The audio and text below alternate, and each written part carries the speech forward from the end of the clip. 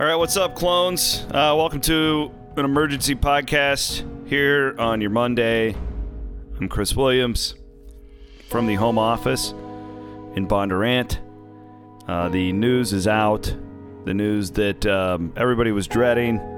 Tyrese Halliburton out for the remainder of the season. Iowa State's press release indicates that Halliburton had an MRI on Sunday and revealed a left wrist fracture from what happened in that game against Kansas State on Saturday. All right, this is going to be short, but I did think that an emergency podcast was necessary from this. And I've got a couple different ways to look at it. I can be the pessimist. There's really no way to be optimistic here, but I can sure try. I actually was just talking to one of the most competitive people I know. I'm not going to say his name, but we were discussing this. It's a really smart sports person, and he's like, well, to quote him exactly, he goes, we've got two options. We can be Florida A&M, Iowa State, or we can be that team that grinded at the end of the second half against Kansas State. To which I replied, yeah, but that team was spotted a 21-point lead, etc. I got really negative. I apologize for that, but that's just the general feeling when you hear that Tyrese Halliburton is out for the season. I could make a point. I could make this point, I think. Is Tyrese Halliburton the most valuable player in the country to a team? Listen, they weren't that good with him, but Iowa State was competitive against basically everybody for at least 30 minutes, right? I mean, we've all seen it. Without him, they lost to Florida A&M at home. Let me look back here. I just want to see what Florida A&M has done since that. They're not bad. Well, they're 8-13. 6-4 in their league. Never mind. But you guys get the general point, though. With Tyrese, I mean, Iowa State lost by 4 at Auburn, competed with Baylor twice, fell short both those times, obviously. It's the same story. 30 minutes, they're pretty good. Last 10 minutes, they would fade. With Tyrese Halliburton, Iowa State lost by 15 at West Virginia. What's without Tyrese Halliburton going to be like? It is a dire time right now. I guess you look at it and you can say, oh, it's time for some young guys to get some experience and all that. It's time to fire up the grill, baby. But I don't want, I don't want this group of guys to go out and just get killed, and I'm thinking more for them at this point than I am the fans. I'm sorry. This is a throwaway season at this point. The team is 10-13. They're not going anywhere. What really sucks about this, though, is, after that win against Kansas State, had he not gotten hurt, you look at, the rest of the schedule, and there are a lot of realistic games that you could win in there. At Oklahoma is, not crazy. Texas, you should probably win. You could beat Texas Tech at home, potentially. I think they're a little overrated. TCU at home, Oklahoma State again, Kansas State again. There were realistic games in there. But without Tyrese Halliburton, the analytics are not going to be able to reflect the loss today for the Iowa State basketball program. And I apologize right now for the selfishness of which I led the first 4 minutes of this podcast. I feel really bad for Tyrese and his family. Tyrese's dad, John, I've gotten to know John real well over the last couple of years. One of the more spirited individuals I've ever met in my life. He had been ill, nothing serious, just like the flu or something, and I hadn't seen him in a few weeks. And the last time I had seen him, he FaceTimed my daughter, believe it or not. I love John. And he came up and gave me a big hug on Saturday, and he's like, I want to come on your podcast. I think this is a great time for John to come on the podcast to talk about Tyrese. And because this kid is different, guys.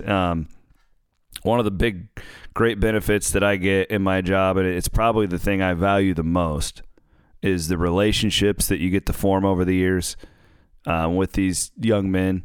It's why I have my basement right now. I'm working on getting all of the jerseys of the Iowa State guys that I got to know who are in the NBA, like in frames and stuff. You grow to really enjoy them.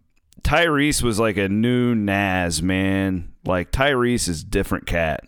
He's just like his daddy, and I feel really bad for him. 10 and 13, all that stuff. Tyrese hadn't given up.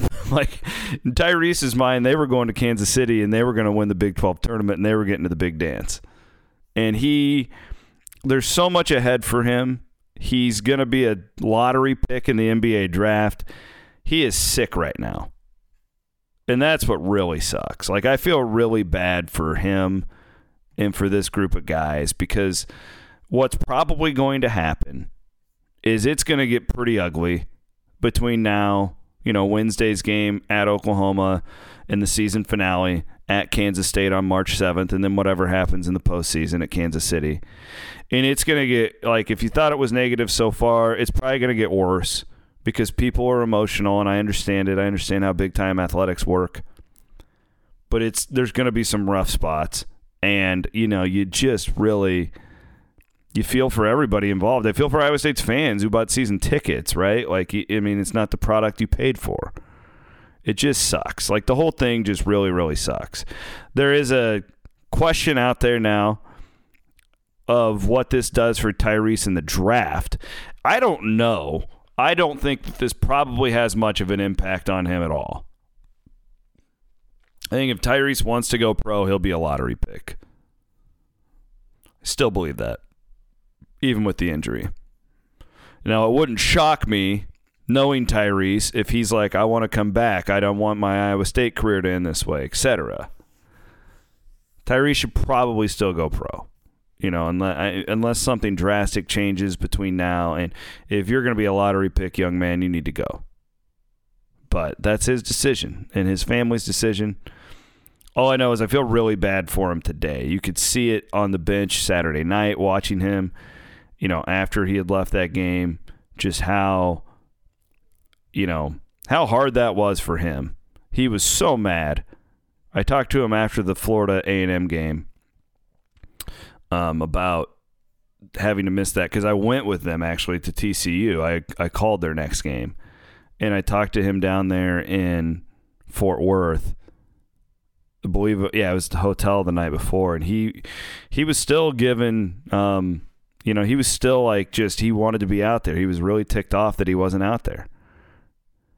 He hated it. And you saw his quote directly after the game on Saturday. Like, I've got to be out there. We're 2-7. This is my team. I can't leave them out there alone. And I promise you, this is a really hard day for him to announce that he's going to be out for the season. So where do you go from here? It's Prentice Nixon needs to step up. He's got to be that guy that you saw in the second half. He was pretty good. I got to give him credit. He was pretty good on Saturday night. He wasn't great, but for what we had seen prior to this year to now, he's got to step up. Bolton's got to go from being, Tyrese's sidekick to being the man. And damn it, they've got to be a post-oriented offense. Enough with the threes.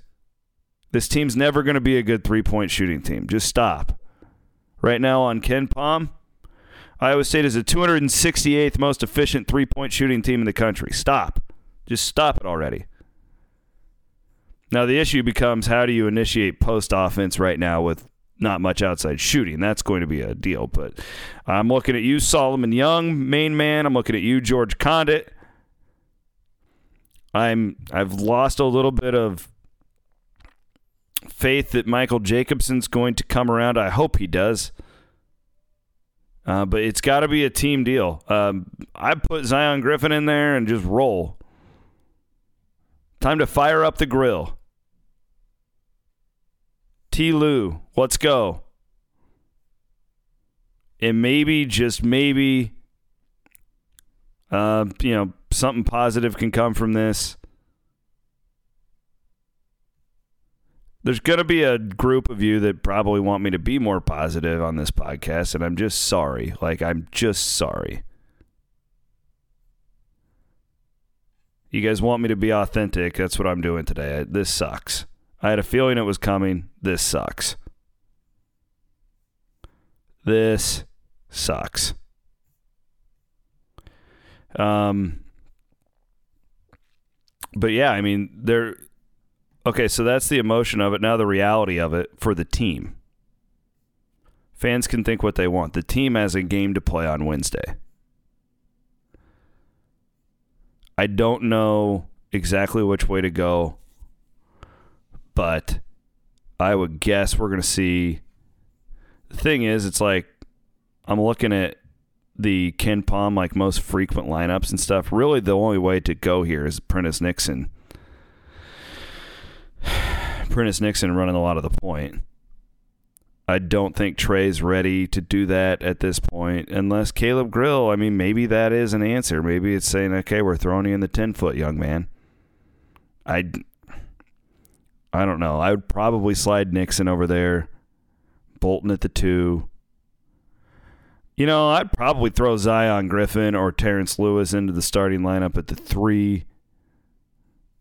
I don't know. I really don't know. I'm racking my brain here, guys, just like you are. I do know that they had worked with Bolton at the point before the season. We've seen him bring the ball up the floor some. Maybe that's an option. Maybe after Saturday they had I don't know. I think that's something to probably think about, though. But Bolton turns it over at way too high of a rate. That's the issue. I mean, the turnover rate for Iowa State this year when Halliburton hasn't been in the lineup is atrocious. And this is one of the problems when you have a lottery pick like Halliburton that everything goes through, because without him, a lot of guys stand around looking around what to do. And we saw that on Saturday night, even in the win. And, hopefully now I'm actually in a weird way glad there's some finality to it, because it will allow others to step up and say, okay, this has got to be my team now, or I've got to do this, or you see what I'm saying there. There's no questioning if Tyrese is going to come out that locker room. They know where it is. This is the situation. We'll see where it goes. I'm rambling at this point. I apologize for that. It is an emergency podcast here on the Cyclone Fanatic Podcast Network. I want to encourage you guys to stay tuned. The lovely ladies from the Title IX podcast will be coming up tonight. They're going to have a new episode for you. I'm sure. I think Stands and Fits is next week, actually. But, yeah, exciting news on the podcast network, too, coming up. We've got a couple of fun things in store, and we'll be telling you about that here in the coming months. But thanks for listening. Enjoy the rest of your Monday, and we'll talk soon. Chris Williams signing off.